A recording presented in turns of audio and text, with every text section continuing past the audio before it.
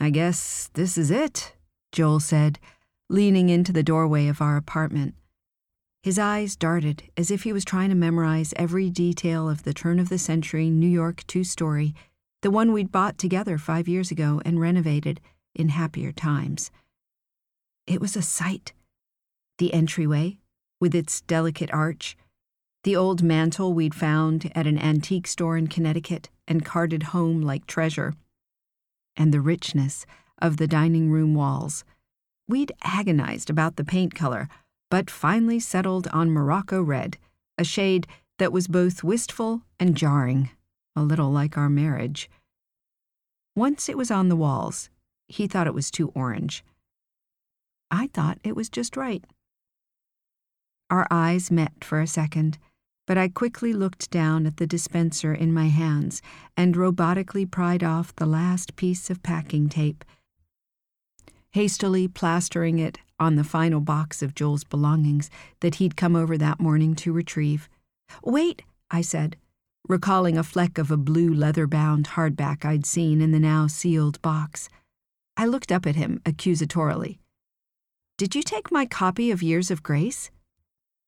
I had read the novel on our honeymoon in Tahiti 6 years prior, though it wasn't the memory of our trip I wanted to eulogize with its tattered pages. Looking back, I'll never know how the 1931 Pulitzer Prize winner by the late Margaret Ayer Barnes ended up in a dusty stack of complimentary books in the resort's lobby. But as I pulled it out of the bin and cracked open its brittle spine, I felt my heart contract with a deep familiarity that I could not explain. The moving story told in its pages of love and loss and acceptance, of secret passions and the weight of private thoughts, forever changed the way I viewed my own writing. It may have even been the reason why I stopped writing. Joel had never read the book, and I was glad of it. It was too intimate to share. It read to me like the pages of my unwritten diary.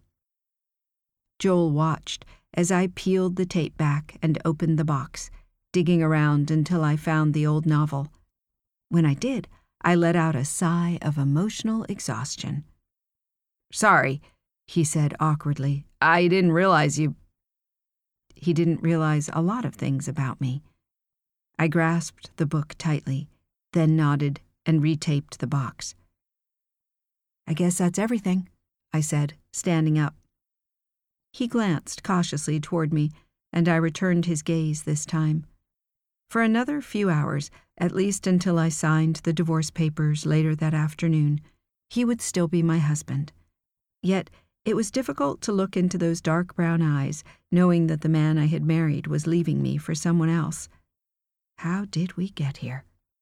The scene of our demise played out in my mind like a tragic movie, the way it had a million times since we'd separated. It opened on a rainy Monday morning in November. I was making scrambled eggs smothered in Tabasco, his favorite, when he told me about Stephanie. The way she made him laugh, the way she understood him, the way they connected. I pictured the image of 2 Lego pieces fusing together, and I shuddered. It's funny. When I think back to that morning, I can actually smell burned eggs and Tabasco. Had I known that this was what the end of my marriage would smell like, I would have made pancakes. I looked once again into Joel's face. His eyes were sad and unsure. I knew that if I rose to my feet and threw myself into his arms, he might embrace me with the love of an apologetic husband who wouldn't leave, wouldn't end our marriage. But no, I told myself, the damage had been done. Our fate had been decided. "Goodbye, Joel," I said. My heart may have wanted to linger, but my brain knew better. He needed to go. Joel looked wounded.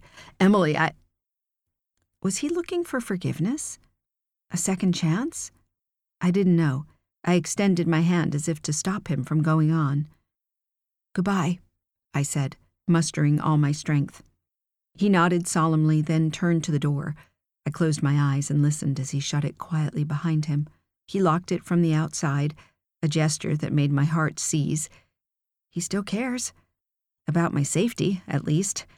I shook my head and reminded myself to get the locks changed, then listened as his footsteps became quieter until they were completely swallowed up by the street noise. My phone rang sometime later, and when I stood up to get it, I realized that I'd been sitting on the floor engrossed in years of grace ever since Joel left. Had a minute passed? An hour? "Are you coming?" It was Annabelle, my best friend. "You promised me you wouldn't sign your divorce papers alone." Disoriented, I looked at the clock. "Oh, sorry, Annie," I said, fumbling for my keys and the dreaded manila envelope in my bag. I was supposed to meet her at the restaurant 45 minutes ago. "I'm on my way." "Good," she said. "I'll order you a drink."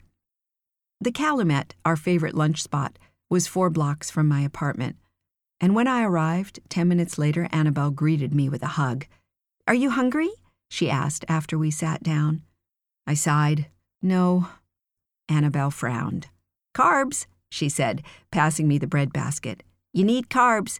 Now, where are those papers? Let's get this over with." I pulled the envelope out of my bag and set it on the table, staring at it with the sort of caution one might reserve for dynamite.